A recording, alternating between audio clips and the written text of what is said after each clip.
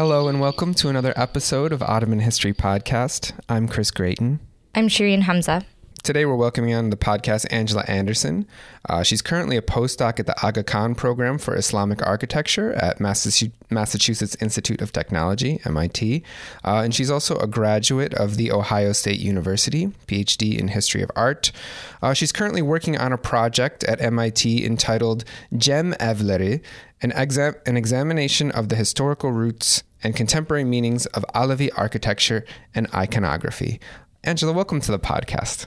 Thank you. It's my pleasure to be here.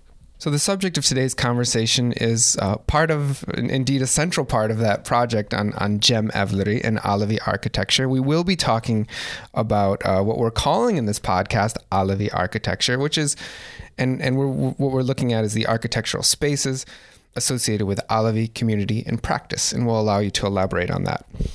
But first, for our listeners who maybe aren't familiar with even Turkey per se, but are interested in this podcast because they're interested in the history of religion or Islam and whatnot, I think we should explain very briefly what we mean by the term Alevi, who is an Alevi, where are Alevis, and, sort of briefly define what this modifier is that we're using.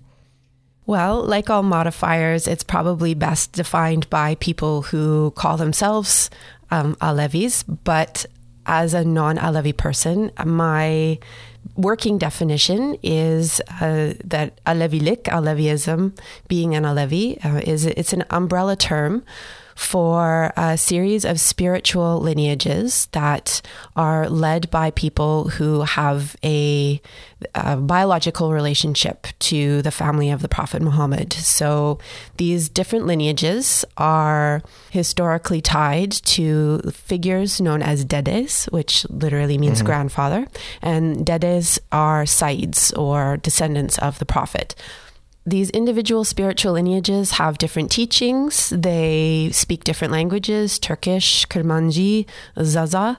They practice in different parts of Anatolia. They also now live in diaspora in both urban regions in Turkey, Istanbul and Ankara and Izmir, and they have migrated to Europe.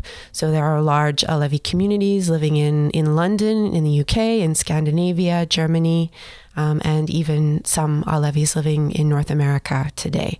The origin of the term Alevi comes out of the fact that the term Kızılbaş, which was often used to refer to Alevi, practicing Alevi people, became a pejorative term. So Kızılbaş means red head. It referred to a red cap that these people would wear, going back to the 16th century and earlier. And so the term Alevi was chosen to refer to the fact that they revere the Prophet Muhammad's son-in-law, and who is Ali ibn Abu Talib. Aleviism it's a practice, if we're going to look at it in terms of religious practice. It is a practice that looks to the descendants of the family of the Prophet. So that links it to the tradition of Shiism, in which it is believed that the Prophet indicated that he wanted his descendants to become the spiritual and political and practical leaders of the Islamic community. This is in direct opposition to the surroundings of most Alevi communities, because the Seljuks of Rum and the Ottomans and most Republican Turkish Muslims are practicing Sunnis. And the Sunnis believe that the Prophet, when he was, before he died, that he indicated that he wanted his closest followers to take on the leadership of the community. The problem with these designations is that many groups, many Sufi orders, the Alevis themselves don't fit into either category because they're not accepted by the Twelver Shia, and they're not accepted by Sunnis. They're considered heterodox by both of these groups. And of course, between sort of that long historical perspective you just set up and the present, there's a whole history of transformations in religious practice, movement of peoples and different religious orders that we won't be able to get into. We do have some other episodes on our website that touch on it. it's a very vibrant field of study. So we've set up the general topic, but let's get a little bit more specialized for our listeners who want to find out about this term we've mentioned, Alevi architecture, because for our listeners in Turkey, certainly they'll be familiar with a lot of themes related to the history and culture and politics of Alevis today. But architecture is not necessarily the thing that would most stand out. I mean, for me, it would be music, just being such a fan of Turkish music and the role that Alevis have played in the making of modern Turkish music. So how did you come to this subject of Alevi architecture, and what exactly are we talking about when we say this term? Well, this is an excellent question. And because I've been trained as an architectural historian, it's one that's come up for me many, many times.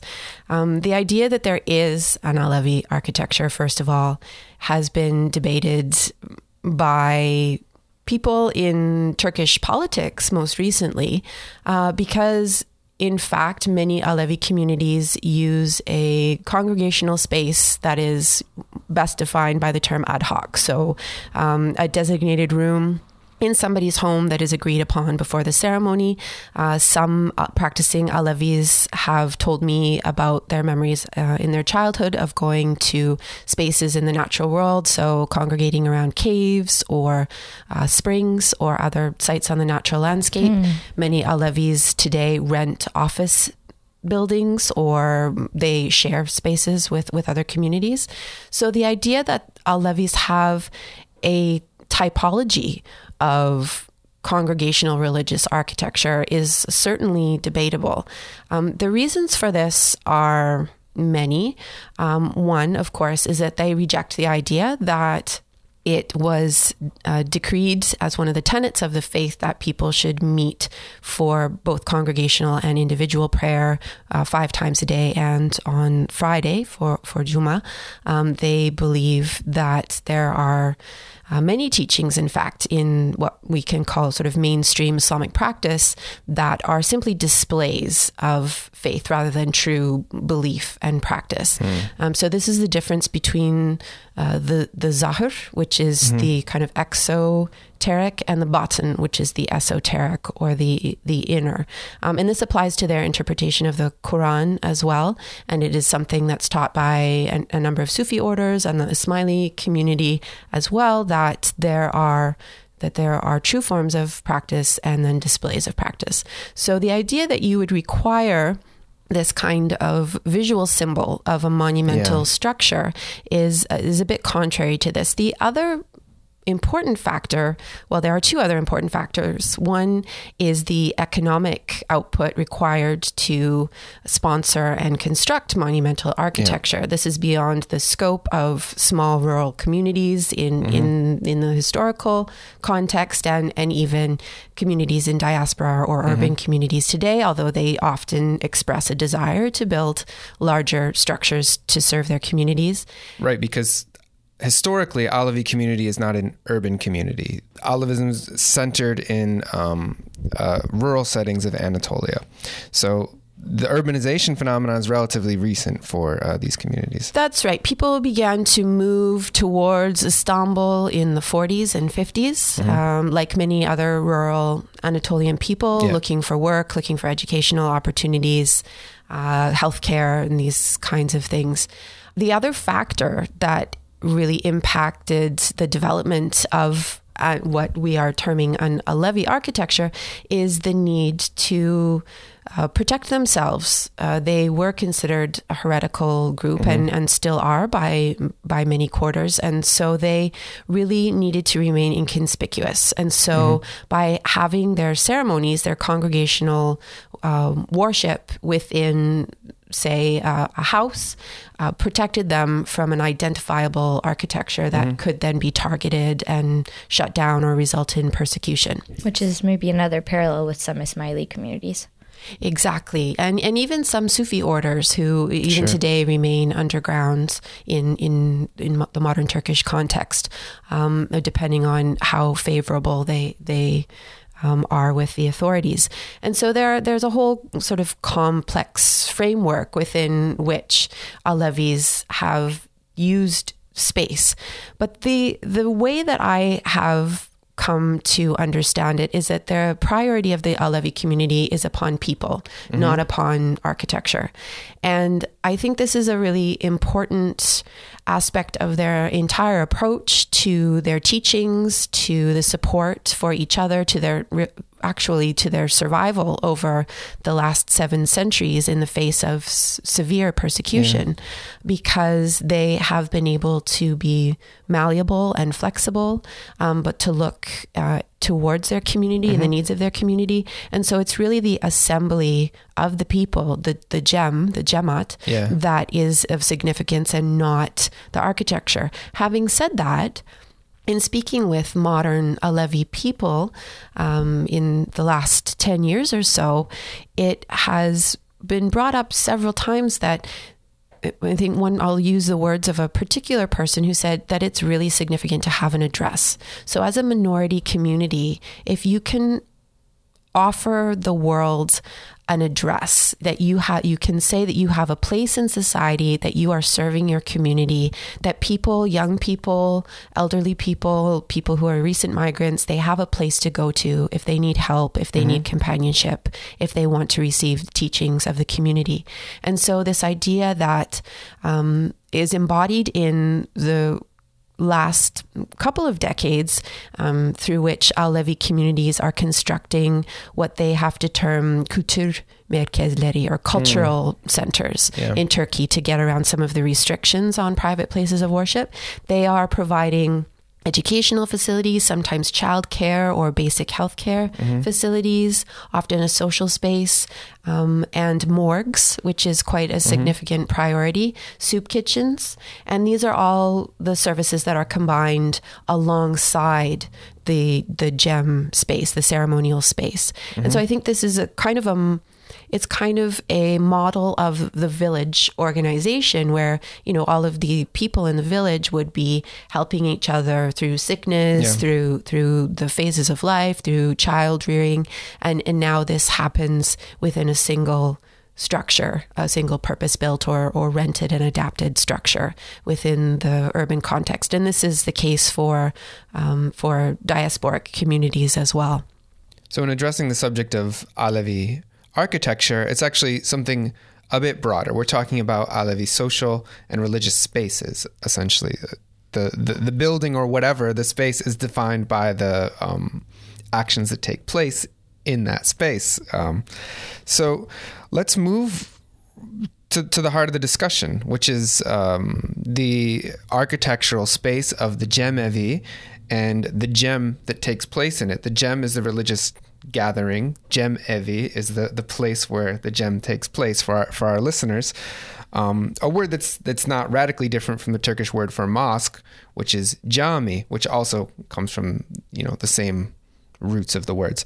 So why don't you introduce the space of the Cemevi for us, both as a space and as a building in our modern context? Of course, in terms of doing field work, I had far more access to contemporary Cemevi spaces than those that were used in traditional village contexts, although I did do a significant amount of wandering about and looking for Alevi communities and their architecture. And the main requirement for a space that is going to house the gem is that it be safe, that the people who are the owners or stewards of the building be morally equipped to house the gem, and that the community agrees that this is the appropriate space. And so there is a ceremonial request of the people who are going to participate. They have to agree that they acknowledge that this is the unappropriate space.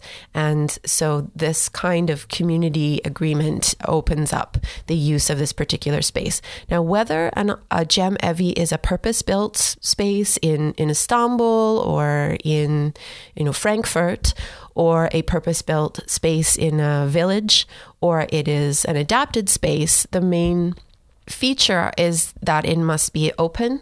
It must accommodate all of the people who have come to participate. And it must provide a clear line of sight between the people who are facilitating the ceremony and the people who have come to participate in the ceremony. So if we were, for example, to move the desks out of a classroom and we cleaned the floor and made sure it was appropriate, then that would be an appropriate space to use as a gem setting. The men and the women in the community generally sit together. In some contemporary contexts, they have started to delineate, so men sit on, for example, the left and women on the right, or vice versa. But in a traditional context, men and women would be seated together. And the dede and some of the other facilitators of the ceremony would sit somewhere towards the front, so that their teachings and the performance of a series of hymns, which are significant to the liturgy of the gem ceremonies, could be performed and heard by all people. In the center of the space, so often designated by a carpet or an open space in the floor, is a circular or area established by the people seated around the center of the room. And it is referred to as the Maidan, or the open square. And that's where the Sema takes place, so the rhythmic dancing by men and women in the community, accompanied by the music of the saz or balama, which is a significant symbol in Aleviism because of the role of these hymns in the gem liturgy. And many of the other liturgical events during the ceremony take place in this empty space. So people are called forward. For example, in the communal gem ceremony, the Gurgu gem, people resolve any kind of interpersonal or community conflicts that they may have in a ceremonial setting. And so they can bring their disputes or their conflicts, and the dede will facilitate the resolution of those conflicts. And so in the terms of the ceremony, there's a component of remembrance of the sacrifices at Karbala, for example. There's a recounting of the Prophet's night journey, the Mi'raj, called the Mirajlama in the Alevi context. And there is a resolution of conflicts. And so this is the nature of the communal ceremony. There are many versions of the gem, in fact. Some gems commemorate particular sainted individuals.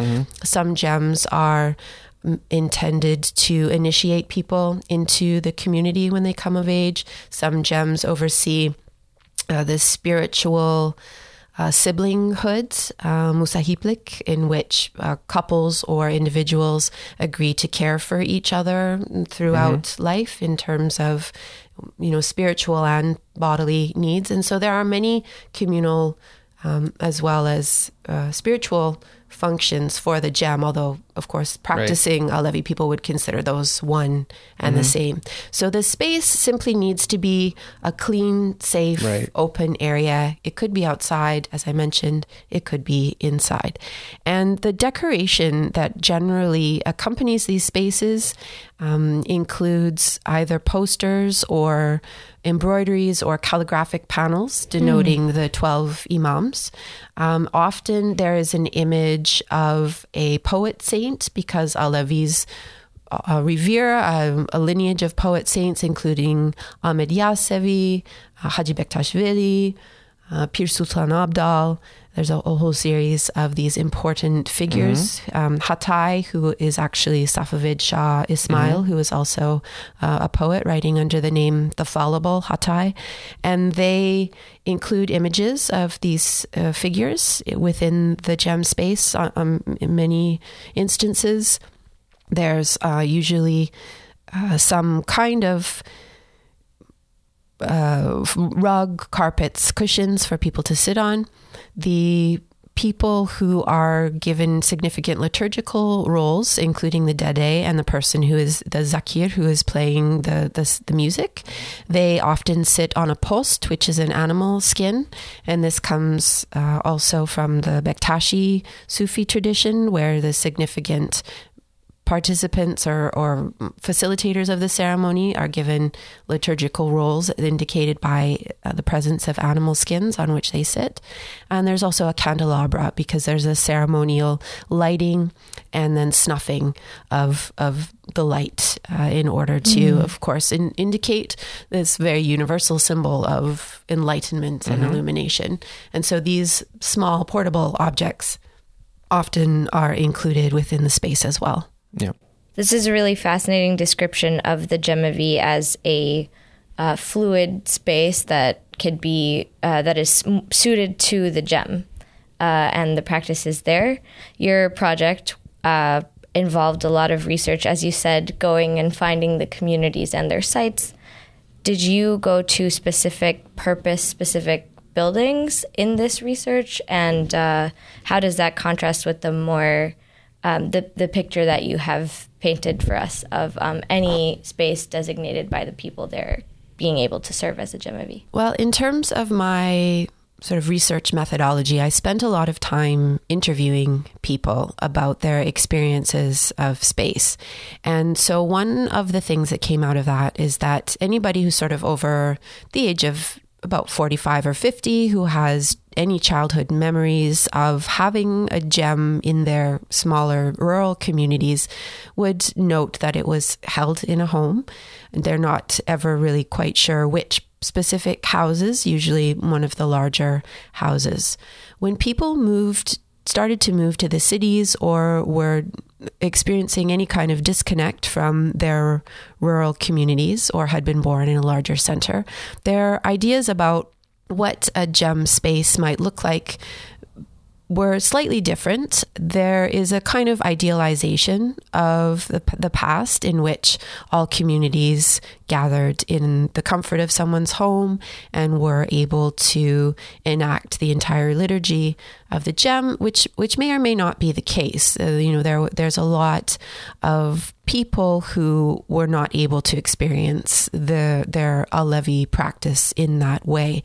And so when people arrived in these urban settings, they made it one of their priorities to construct purpose-built Alevi centers. As I mentioned, they have to be called Gem-Evi and Cultural Center, or Cultural Center and Gem-Evi, in order to circumvent some of the Republican Turkish laws about restricting private places of worship. And so these urban centers provide the services that I mentioned, morgues, educational facilities, as well as gem spaces. And they are quite often on the outskirts, or what were the outskirts of cities.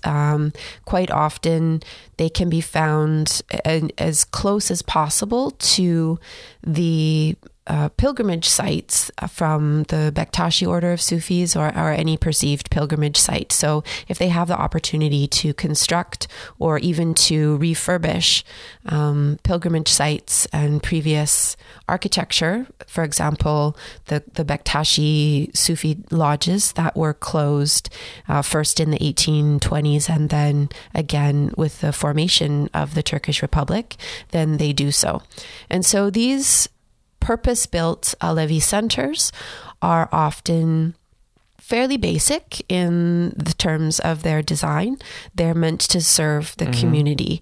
And so one of the teachings that is often offered is that service to the community or service to people is service to God. And so they look upon offering these kinds of services as a fulfillment of their obligation to their community.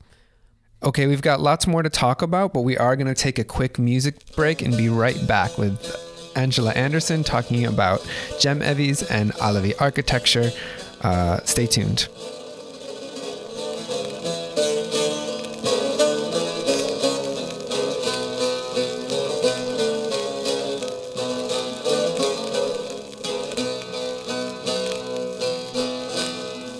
Yolumuz gurbete düştü, hazin hazin ağlar gönül. Yolumuz gurbete düştü, hazin hazin ağlar gönül. Araya hasretlik girdi, garip garip ağlar gönül. Hazin hazin ağlar gönül. Dertli dertli ağlar gönül. Araya hasretlik girdi, garip garip ağlar gönül. Hazin hazin ağlar gönül, dertli dertli çalar gönül.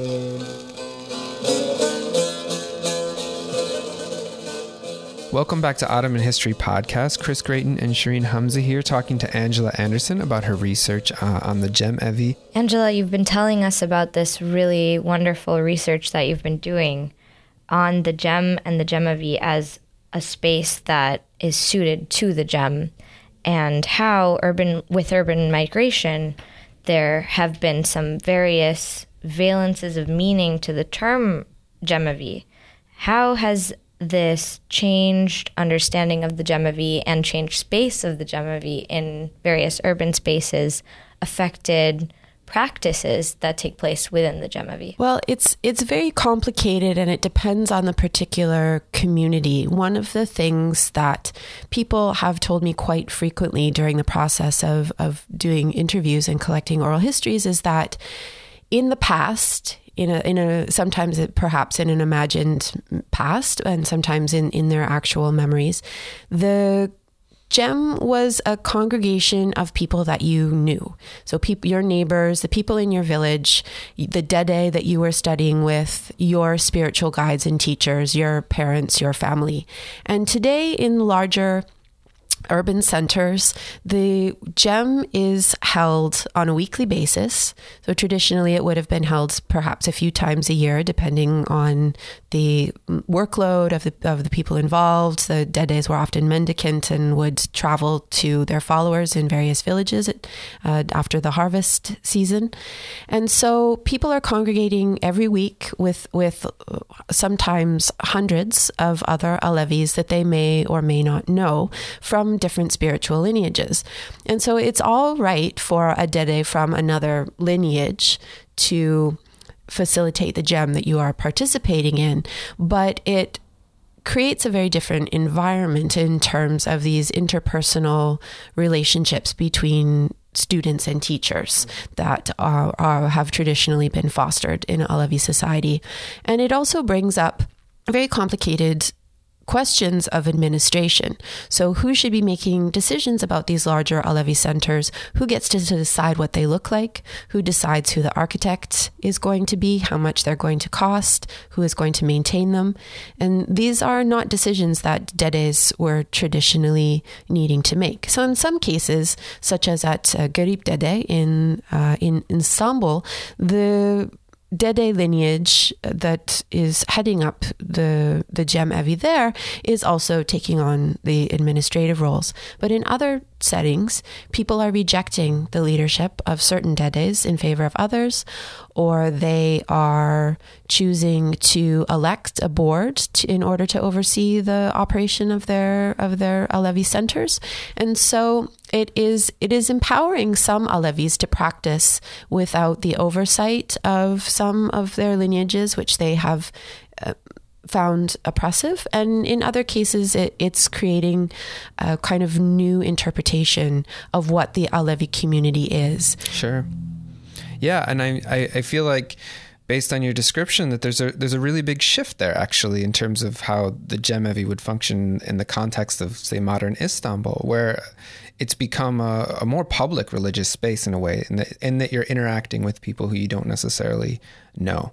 I think this is very true. And in some ways, this has given Alevis agency. It has allowed them to lobby the government for more rights. For example, they have been working for many years now on asking the government to either exempt their children from the obligatory religious education that's part of the school system, or to provide Alevi education in place of these Sunni teachings.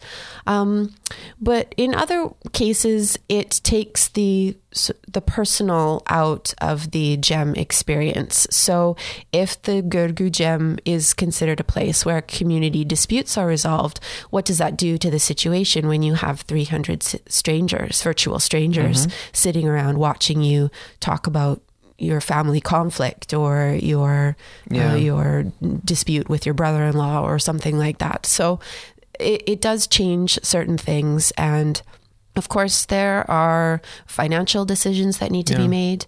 And even in terms of the architectural symbolism, this is important because there are communities now that are hoping to build larger Alevi centers, that are looking to present in almost a public relations sense, to present a facade, a literal facade to the surrounding community so that people can see that the Alevis are part of Turkish society. Right. And so in doing that, they have had a number of contests. They have called on architects to submit drawings. They've commissioned architects, and these architects are often not practicing Alevi people, so they are looking to different sources for the visual symbolism that they are attempting to include within these buildings. And that was going to be my next question, as a matter of fact, because as you have the making of these spaces that, as you've described, somehow more closely resemble the religious spaces of the non-Alevi neighbors of Alevis in Turkey. Sort of this convergence of the at least the outward form of the religious practice. Someone has to build these buildings, and they have to take inspiration from somewhere, right? Part of it is about the gem and what the needs of the gem are, but there's also, it has to have a structure. Tell us about the architects. Tell us about where in some of the sites you've looked at, and maybe they differ quite widely, but where did they get to the designs for the buildings? Well, in traditional, what we're calling today traditional Alevi culture, so imagining a past in which Alevis are practicing in villages, their architecture is self-built. And so they are the people who are creating their own homes and therefore their own places of worship. In urban settings, they are having to hire architects and engineers of various backgrounds. And sometimes the designs are, from an architectural history perspective, incredibly interesting. I went to visit the community on the Prince's Islands. They have been living on the Prince's Islands off the coast of Istanbul since the 40s.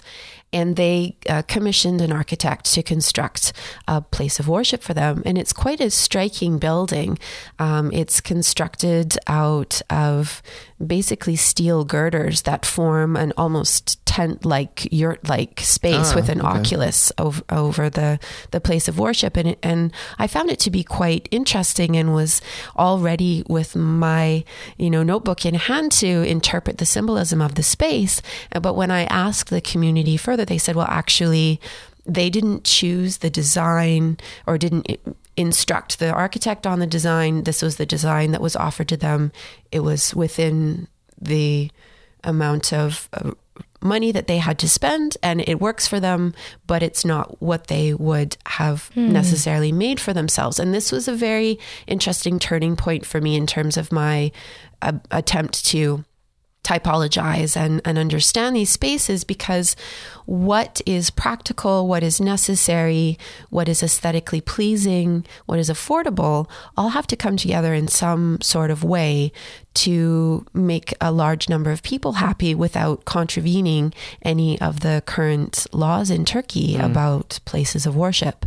One of the interesting images that has come up on several occasions in both prospective designs and buildings that are partially constructed or underway is that of the Kırlangıç tavan. And this is a type of lantern roof. It means swallowtail roof. Swallowtail ceiling in Turkish, so a kind of dovetailing technique in which lengths of timber, or actually peeled logs, so logs that have had their bark removed, are stacked on top of each other in successively smaller squares, so that it forms a kind of pyramidal lantern with a series of star shapes. And so it's quite beautiful. It has been used in Alevi architecture, and in fact one of the oldest surviving buildings that's thought to have been a Gem Evi in Malatya has this type of roof structure. Really? And it's also present in the buildings of the Bektashi order. For example, the Haji Bektashvili Tekesian in Haji Bektash. But the interpretation of this symbol has become two-dimensional. So I have seen it, for example, as a facade treatment. So using those overlaid squares as a patterning for the floor in a foyer or on the front of a building adjacent to the doors, or even attempts to kind of recreate or reinterpret this lantern roof form. And so this is very interesting, but not necessarily representative of all of the different regional approaches to architecture that Alevis can attest to. And it's also actually a type of roof structure that's used in all manner of buildings. So if you go to Mush, it's used in kitchens and bakehouses. If you go to some regions, it used to be the roof structure that was used in barns and other buildings. So it's not solely a symbol, a structural symbol of religious practice, and yet it lends itself very well to interpretation for future Alevi architecture. That's very fascinating. It evokes the architecture of the regions in which Alevis have historically predominated, but in this context, it becomes linked to the religious aspect of that identity. That's right. And I think, again, it says something about the idea that in urban centers, Alevis from all different backgrounds are congregating together. So what would people choose if they were to represent their idea of what their Alevi is? What would they choose to be their symbol? And the number 12 is very significant because of the 12 imams. The present of the saz as in logos and images is very prevalent and certainly very appropriate. And as you said, the music of the Alevi community is often what people associate with them, but it is also an aspect of the architecture because the music also has a role in creating the space, right? Because the area in which people can hear the hymns is the area in which the gem is being practiced. So all of these things come together and can come together in interesting ways, and it will be incredibly interesting to see what people choose to do when they have the freedom and the resources to continue constructing and experimenting with architecture. Another area that I've been exploring in the last year or so is the conversion of closed Bektashi Sufi lodges for Alevi use. And there are historical connections between the Bektashis and the Alevis that many other scholars have explored. But the use of these incredibly beautiful and historic buildings is associated both with the actual foundation of the lodges, because they often have a dedicated space for ceremony, as well as the necessary kitchen space facilities, or they reconstruct these facilities. But it's also their proximity to pilgrimage sites, to tombs of exemplars, tombs of practicing Bektashis, tombs of Saids, that is attractive to Alevi communities. Could you say a little bit more about the role of architecture in the Alevi practice of pilgrimage? Well, the practice of pilgrimage, or ziyaret in Turkish, of going to visit exemplars, saintly figures, is incredibly important for Alevis. It is a connection between the Alevis and the landscape. It is also a way for families to gather, especially when some family members now are living in other countries or in the city. And so people will often go home in the springtime in order to make pilgrimage to their local saints. And this is an important aspect, actually, of understanding Gem Evi architecture as well, because while large numbers of practicing Muslims around the world and throughout Islamic history have taught that the Hajj pilgrimage to Mecca is one of the significant acts as a believing person, the Alevis do not teach this. They teach instead that localized pilgrimages, that regional pilgrimages are much more significant. And so this in turn leads to the question of architectural orientation. Whereas mosques are oriented towards the Qibla, the direction of prayer facing Mecca, the Alevis pray toward facing each other and the Dede. They say that the heart is the direction of prayer. And so not only that the sort of individual sites of pilgrimage, which are sometimes marked by headstones or other ceremonial markers, and sometimes are actually just known to the community. It also is incredibly important in terms of other aspects of Alevi architecture. If the direction of prayer is different from that of surrounding Muslims, then it creates an entirely different urban organization for Alevi centers, which are not required to turn in this direction.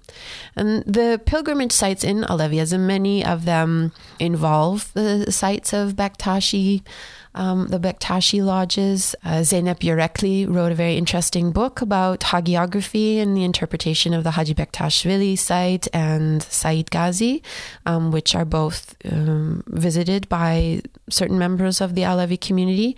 And so there's some crossover between Alevi sites and the sites of others. But if we are speaking about Alevis, for example, Zaza speaking Alevis living in the region of Dersim, often called Tunceli, their pilgrimage sites in the landscape are very much connecting them to the natural world and to their surroundings in that sense. So again, as an architectural historian, I have had to think of new ways of defining what actually constitutes architecture. Yeah. And I tried to think more of sacred spaces and sites as much as I do actual structures and built monuments to people and events that would otherwise determine what constitutes Islamic architecture. Fascinating.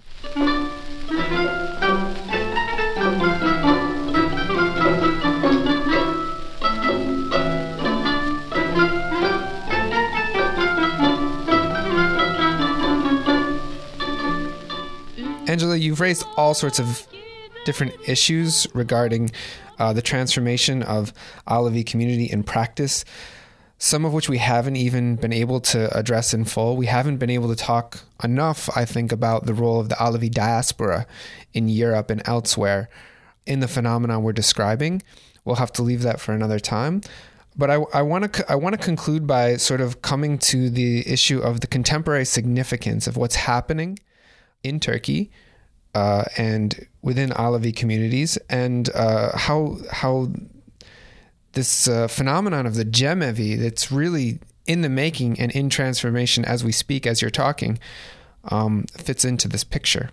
Well, as we've been talking about, I mean, the prioritization of a purpose-built center for congregational worship has not really been a priority for Alevi communities, both historically speaking, both because they were prevented from building such spaces and because they focused their efforts on other aspects of belief and practice and daily life.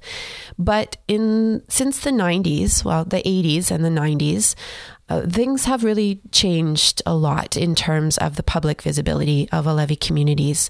One of the reasons behind this is, of course, political dynamics within Republican Turkey, but also the establishment of Alevi publishing houses.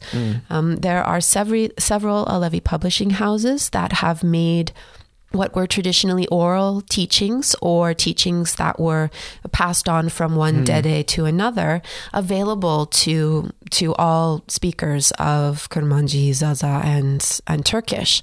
And so this has given a kind of public face to Aleviism that was somewhat hidden before. And to go along with this is a construction of these new purpose-built Alevi centers, both by the community to facilitate their needs, but it's been very useful in giving a public face to Alevis and to, as they like to say in Turkish minority groups, say, we are here. And this is really, this is the same idea of we have an address. We are present. This building represents the fact that our community exists within this space and that we are part of Turkish society. We have contributed to Turkish history. Our culture is Turkish culture. A lot of the songs that you listen to every day on the radio are songs that were written and performed by Alevi musicians. And so the symbolic value of the Alevi Cem Evi has shifted from a space of worship to an actual kind of public embodiment of the Alevi presence in particular communities. And this has resulted in, for example, a request by a parliamentarian to the Turkish Grand National Assembly to allocate an Alevi space of worship on the parliamentary grounds.